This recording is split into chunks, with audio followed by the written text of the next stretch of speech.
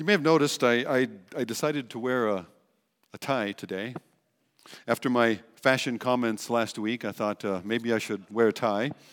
It was either that or torn jeans or high heels.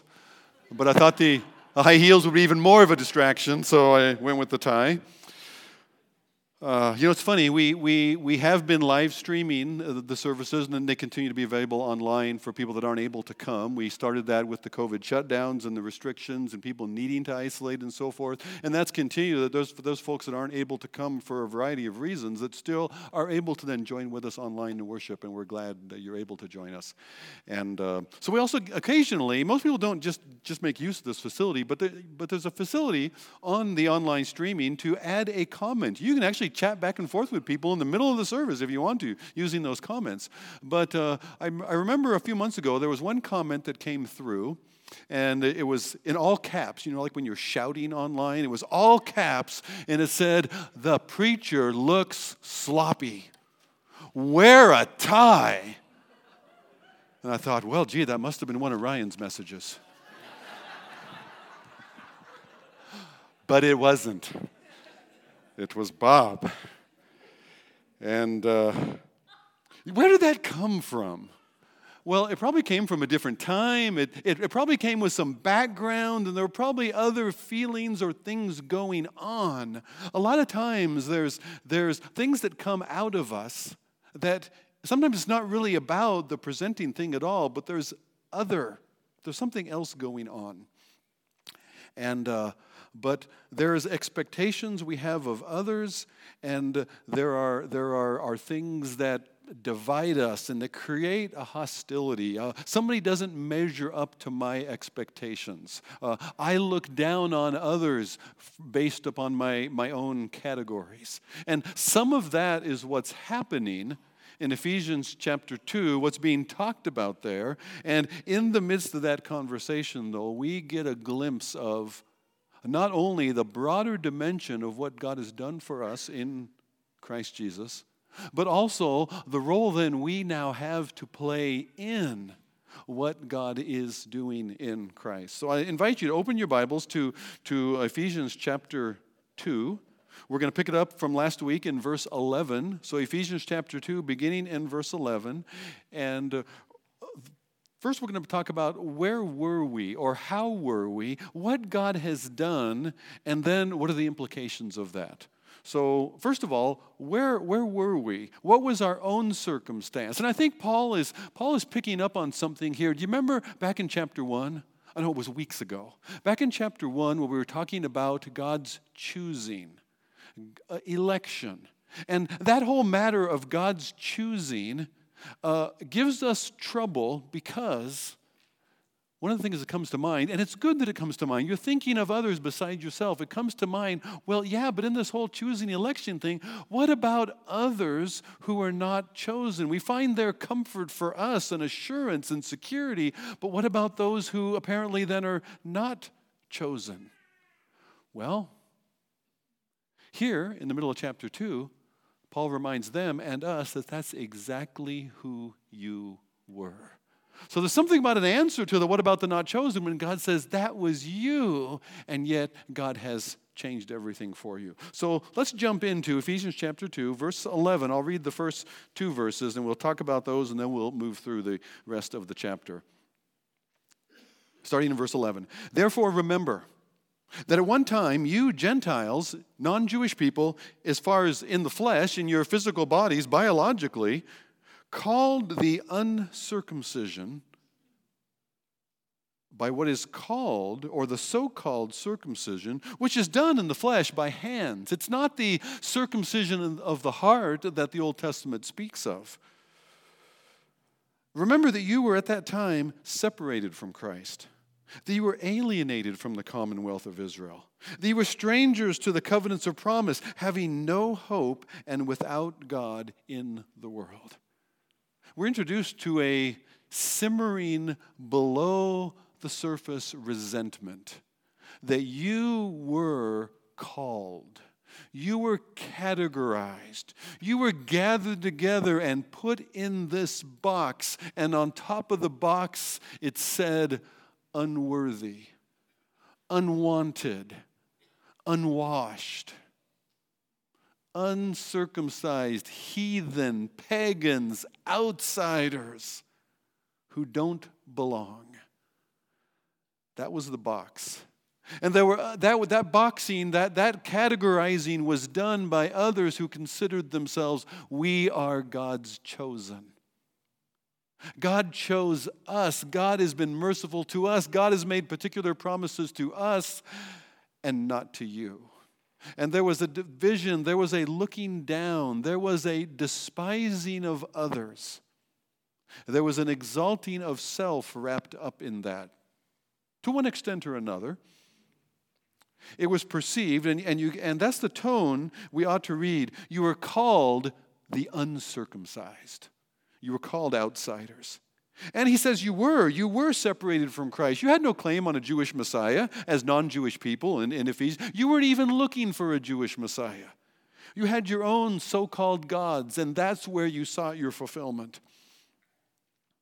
That you were alienated from the commonwealth of Israel, that God had revealed himself and chosen a particular people to make a nation through whom he would make himself known and his ways known to all of the world. And you were not part of that nation.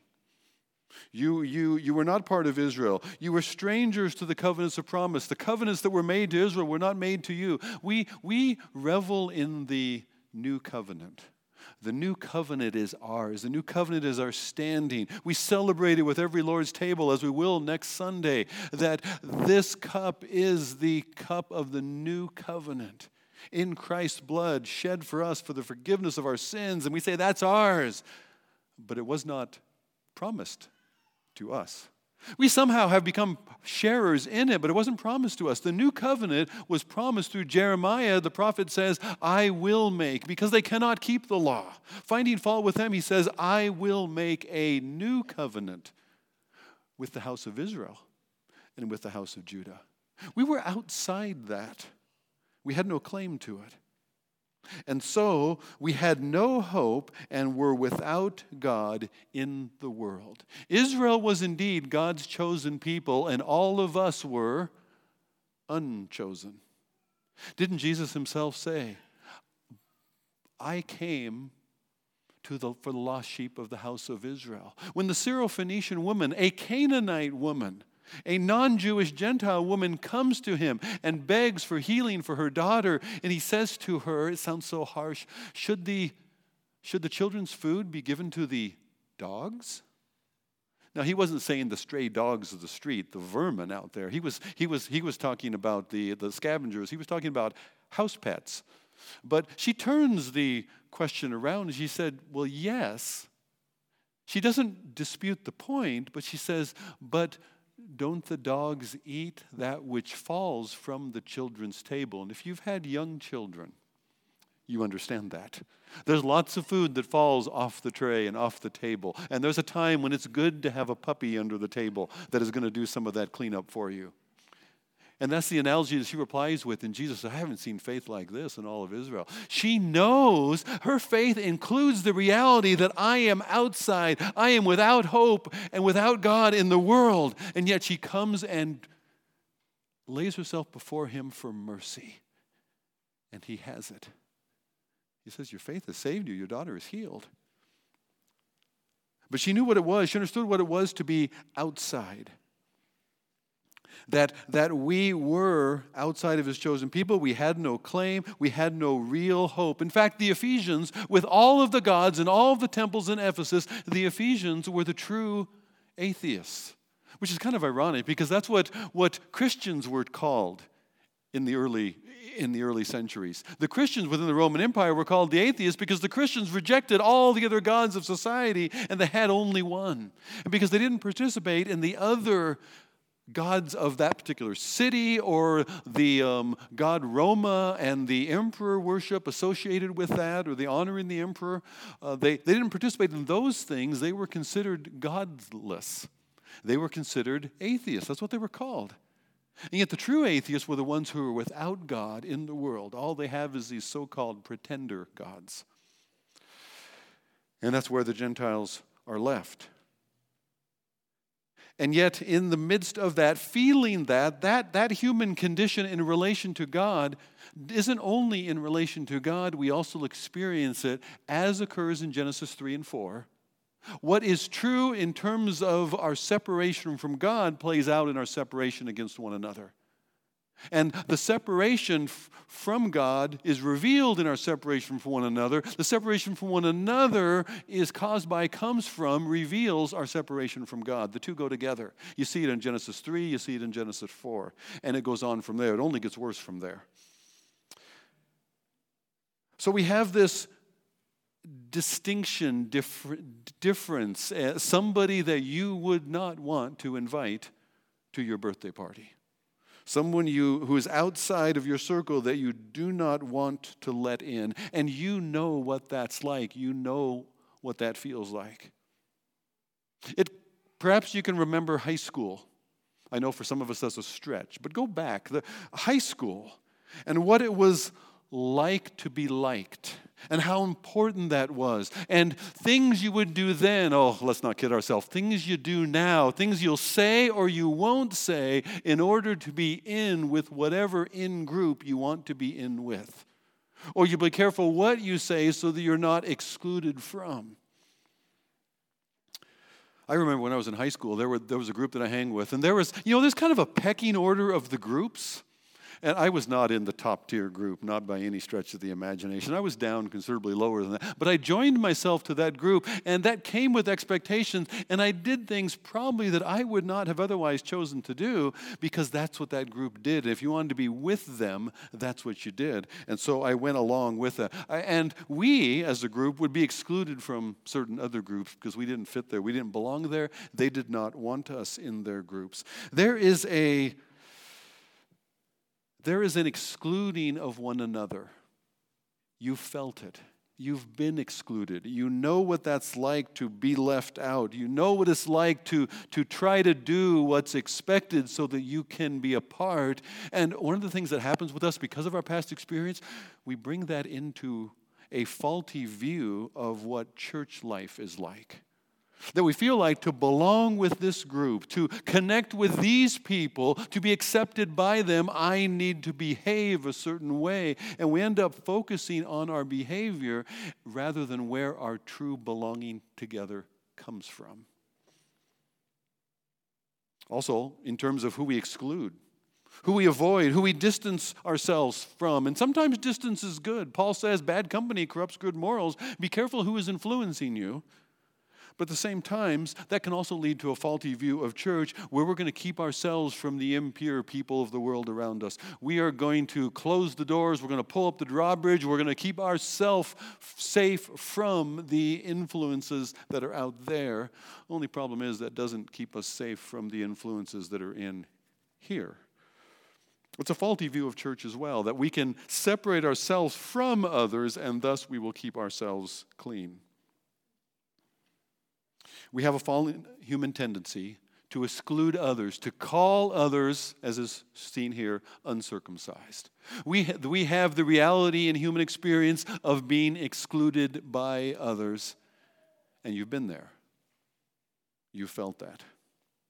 Well, what's changed? Well, something has changed. Look at verse 13. You who were outside, you who did not belong, you who had no hope and were without God in the world, but now in Christ Jesus, you who once were far off have been brought near by the blood of Christ.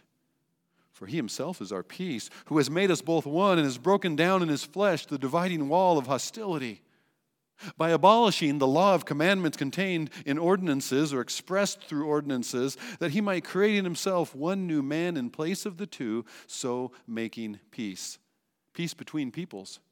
And he might reconcile us both to God in one body through the cross, thereby killing the hostility, putting to death the hostility between humanity and God. So there's a peace between people and God, and there's a peace between people because of God. In verse 17, he came and preached peace to you who were far off and peace to those who were near. But now, but now. Reminds us in chapter 2 and verse 4 as well that we were dead in sins, but God has intervened. We were far off, we have been brought near.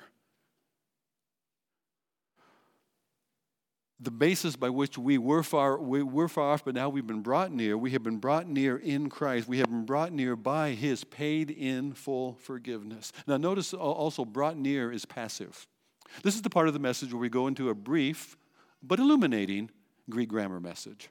Or Greek grammar lesson. And that is that there's active verbs and passive verbs. Active verbs are the things that are describing something you are doing. I went to church. You went to church. Something you did. If somebody brought you to church, they came to your house, they picked you up, they got you out of bed, they slapped some clothes on you, they put you in the car, they brought you here, they brought you to church. Well, maybe it was just they gave you a ride, but you get the picture. A passive verb describes something that is done to you, and oftentimes for you. It may be for your benefit, but it's something that's done to you. If somebody excluded you, that's also passive in the sense that it's something that happens to you. Okay, or you were excluded. It happened to you. And that's what's happened here, that there was no activity on our part. This is passive. This is something that God has done for us. You were, or you have been brought near by the blood of Christ. That God does this for us. God's the one who has brought us near. And the passive verb becomes very important there. There's a new belonging that God has done in bringing us near. He has made both one new from the two.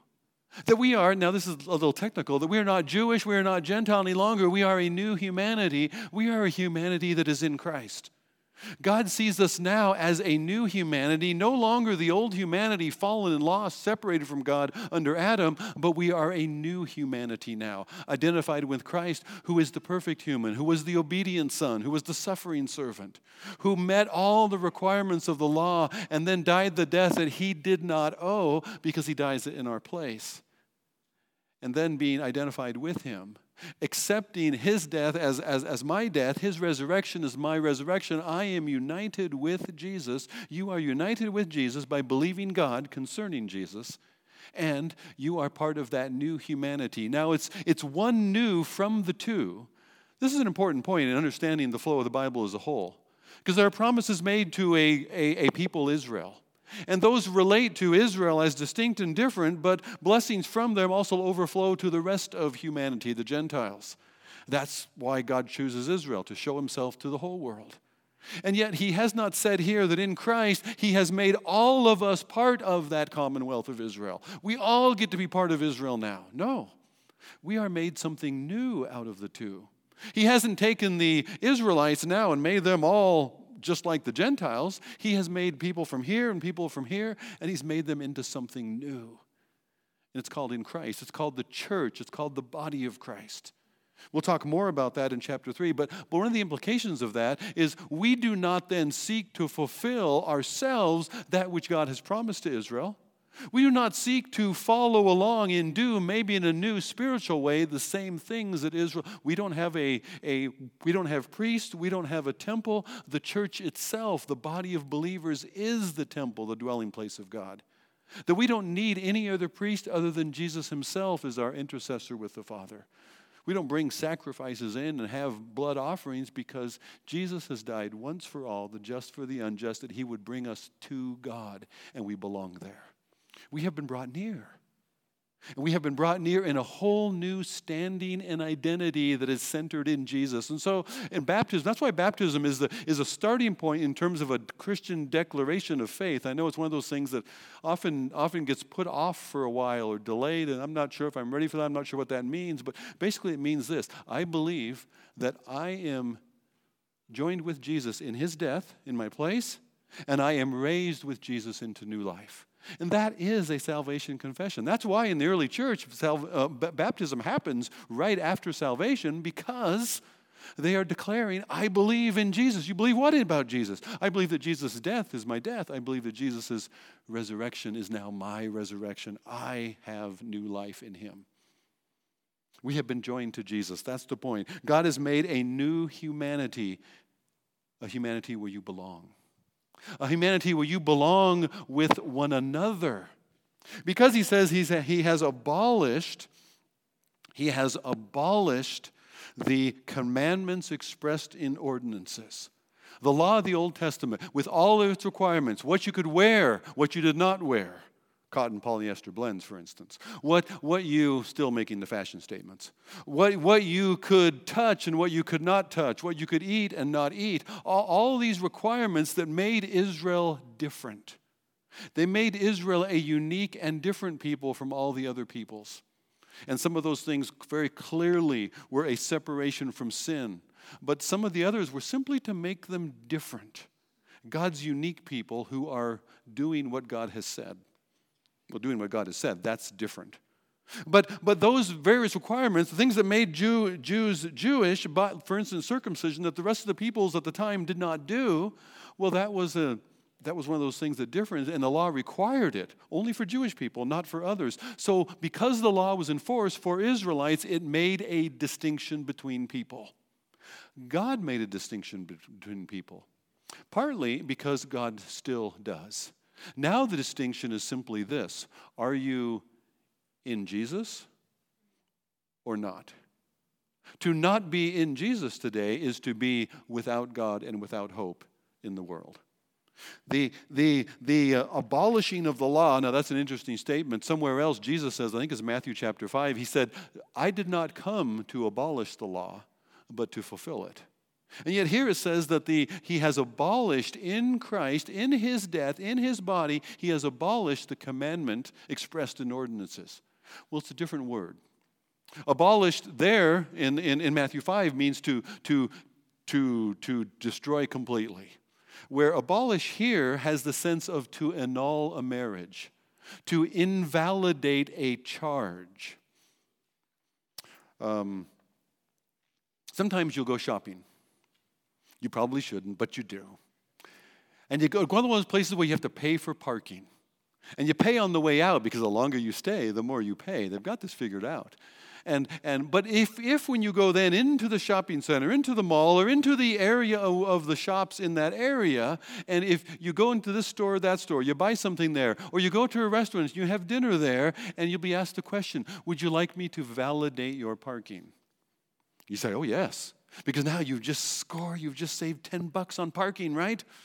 That's okay, they built it into the meal, but I digress. So now the law regarding the parking is still there. People who park there have to pay, but that law, that rule for parking has been invalidated for you. There's no problem with the rule about parking. Everybody knows it. It's absolutely fair. You park here, you pay. But you don't have to pay because it has been invalidated. That's the word that's used here.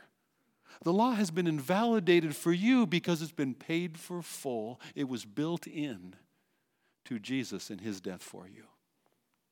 That's what he's saying there. So that thing that made a difference between human, that showed holy and unholy, clean and unclean, that has been annulled as far as you, because you are in Christ. By doing that, by removing the distinction Jewish-Gentile, he then has broken down in his flesh, in his body, in dying for us, the dividing wall of hostility. Now, this is a fun phrase. It's an odd one to come to appear here because it refers to the temple in Jerusalem. And yet, most of these Ephesians had never been to Jerusalem. But the Ephesians are close to Paul, right? He spent 3 years among them, longer than any of the other churches that he had a part in founding. And there's a closeness there. There were tears when Paul meets with the leadership the last time around at the end of his third journey. He's headed back to Jerusalem, and there are tears shed between them. And he goes back, and he arrives to Jerusalem, and he's carrying a gift with others that has been gathered from the Greek churches, and it's for those Jewish Christians around Jerusalem who have been ostracized from their own community. They have been disowned by their families because they believe in Jesus. And so they have brought help. Along with that, though, Paul's still sensitive to the Israel's devotion to the law. And so there are some other Jewish Christian brothers as well that have a vow to fulfill at the temple, and Paul also has that. And so Paul goes with these others, and he even pays the requirement for the sacrifice and fulfilling the vows. He pays that for these brothers that he brings into the temple with him, other Jewish men. Now, the problem was, when Paul arrives back in Jerusalem, he's traveling with these other non-Jewish men, these other Gentiles. One of them is a man named Trophimus from Ephesus. Trophimus from Ephesus. That's the guy. And he's traveling too, and the Jewish people are already in an uproar about Paul, who seems to be dissing the whole law of Moses thing a bit. And he's hanging out with these Gentiles, which is obviously another strike against them, because we exclude people by what they do and who else they hang out with, right? And so they assume when Paul shows up at the temple with some other guys, and they're all wearing robes or something, and they all have their tunics on, you can't really tell who's who. Maybe they're wearing a hoodie, I don't know. But they come up in the temple, and I don't think they cared enough to even bother to ask. They just assumed that because everybody knows that Paul doesn't much care about the law anymore, that he had violated the law in bringing Gentiles into the temple area for this vow beyond the dividing wall, which is a 4 foot or 4.5 foot high wall, going all the way around the outer court, where Gentiles could only stand on the outside of that wall and look over at what was going on inside. They were excluded, you see, even by that wall in the temple. And there were signs on that wall. Archaeologists have found one of them that said, "No Gentile can proceed past this line under fear of death, that they will kill you if you go further, closer to our temple where you do not belong." It was excluding. And they assumed that Paul had brought, because he shows up in the city with these Gentile friends, these non-Jewish brothers, that when he comes with men to the temple, that he's brought non-Jewish people into the temple. And there's an uproar, and they want to tear him apart, and the Romans rescue him by arresting him. And he spends the next 2 years in prison in Caesarea. He appeals to Caesar because basically the governor is going to kind of toss him back to the Jewish authorities in order to make a favor with them. And so he appeals to Caesar, and now he goes to Rome. And he's in prison. He's a prisoner in Rome because those Jewish, religious, prejudiced bigots against non-Jewish people, I'm speaking in Ephesian terms now, as they saw it, our Paul, our beloved Paul, is in jail, is in prison because of those Jewish people and their narrow-minded bigotry about anybody non-Jews, because Trophimus, one of those guys that came back to Jerusalem, you know he's gone back to Ephesus and he's told the church what happened to Paul. How did Paul get arrested? Why did Paul get arrested? What went down there? And there's animosity. There's not many Jewish Christians within the Ephesian church, apparently. And this has the potential to cause further animosity against that Jewish community, a population that Paul cares about. He wants the gospel to go to them. He will tell the church in Rome, "I would rather myself be excluded if my brothers according to the flesh could be included in the gospel." He cares that much about others and for them. And so there's a potential for animosity, and Paul's working very hard here, saying that dividing wall of hostility, that reason that you now have a grudge against Jewish people. And through church history, I didn't mention this first hour, but through church history, the Christian church as a whole has had a problem with discrimination or hatred against Jewish people. Through church history, there have been times that the Jewish people have been singled out as the killers of Christ. It was a Roman cross. It was for my sin. So we can't hang that on any particular people. He dies for us. And yet, through time, we have. And I mention all of this to ask one question. Who do you hold a grudge against? Who do you have some lingering bitterness against? Maybe for some wrong that has been done against you. Maybe it's another Christian that you have a hard time forgiving. You have a hard time letting go. They would not be invited to your birthday party. Who do you have a hard time extending forgiveness to? There will be hurts in this world. We will offend one another. We will hurt one another. Will we own it? Who have I hurt? Who have I offended? And what ought I to do to make it right? And yet my making it right is not the basis of forgiveness any more than my making it right is the basis by which God has forgiven me in Jesus. It's not by anything that I do. I have been brought near by the blood of Jesus. And that works its way out, Paul says, horizontally. The fact that we are all saved on the same basis, it is all level ground at the cross. We are all saved by the same forgiveness, and we experience that forgiveness. We taste it. We nibble around the edges of it when we extend that kind of forgiveness to people who need it from us. People who would be indebted to us. People whom we might have a legitimate grudge, something to hold against them. And yet, in Christ's name, we will let that go. Who do you exclude that you should not exclude because of what Christ has done for us? There's a new unity from former hostility that we need to recognize. In fact, we need to live in it. We need to live out that aspect of the gospel toward others. You know, with Israel, they despised Gentiles as the dirty unwashed. The nations resented that Jewish pious pride as unjustifiably arrogant and aloof. And that ought not to be the case between the church and the world today. We ought to be known as a caring and forgiving people.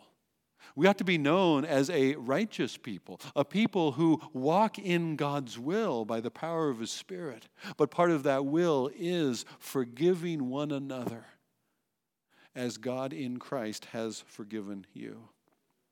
Jesus died for all to save us on the same basis. The religious Jews, the unwashed Gentiles, church people and non-church people, uptown and downtown, city and suburbs, homeschool and public school, blue collar, white collar, slavery, hourly, Greek, barbarian.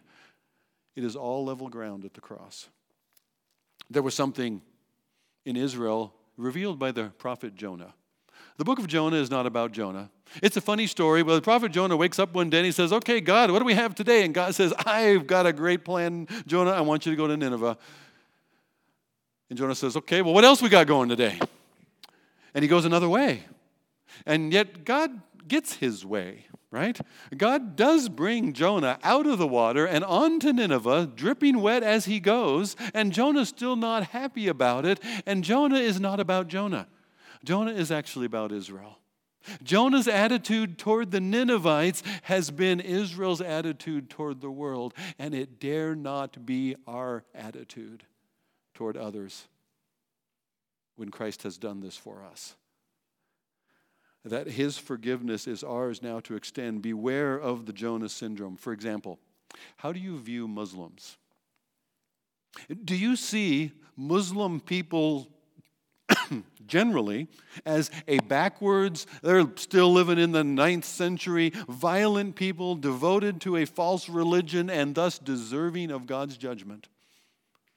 Or do you see Muslims as a least reached people in the world who are in most need of an opportunity to genuinely hear the gospel from somebody else who cares about them? How do you view Muslims? How do you view people around you in society today who maybe have an adamant opposite opinion about something that matters greatly to you? And I would go on to suggest should matter greatly to you. But what is your attitude toward those people who are dead in trespasses and sins, who are being led along according to the course of this world, according to the prince of the power of the air that we read about last week, that they are dead in trespasses and sins, they are without hope and without God in the world, and we are the ones who are to be light in the midst of darkness. We are not light by holding a grudge or nursing bitterness. But we are a light in the midst of darkness where we extend forgiveness, even as God in Christ has forgiven us. Who do you not really have room for in your concern for salvation? What grudge do you need to let go of? Who has hurt you, shamed you, looked down on you, left you out? The peace in salvation that is through the cross of Jesus is both vertical, peace with God. Verse 16, He might reconcile us both to God in one body through the cross, putting to death the hostility with God. The peace that is in salvation in Christ is a vertical peace between us and God, and it is a horizontal peace. Think of the cross as having a vertical component and a horizontal component. Think about that every time you think of your faith as a Christian in the cross upon which Jesus died for us, that there's a vertical component, which also means there's a horizontal component to it. And there is a peace between us and others. God's purpose is to bring both back into right relationship with God, those who thought themselves especially chosen by God, Jewish people, and those who did not know God at all, Gentiles like the Ephesians. He has dealt with hostility with God. He has dealt with our hostility with others. What do we learn about God's own nature from this reality? Is God exclusive or is God inviting? Is God condemning or is God receiving? Is God judgmental or is God gracious? We'll learn something about God's own character and what He calls us to be. There's an interesting line there in verse 17. It says there that Jesus came after His death on the cross. He came and proclaimed this peace. He made it known. He told us. The Greek word there is He evangelized. He told the good news to you who were far off and those who were near. I have a question for you. When did Jesus go to Ephesus?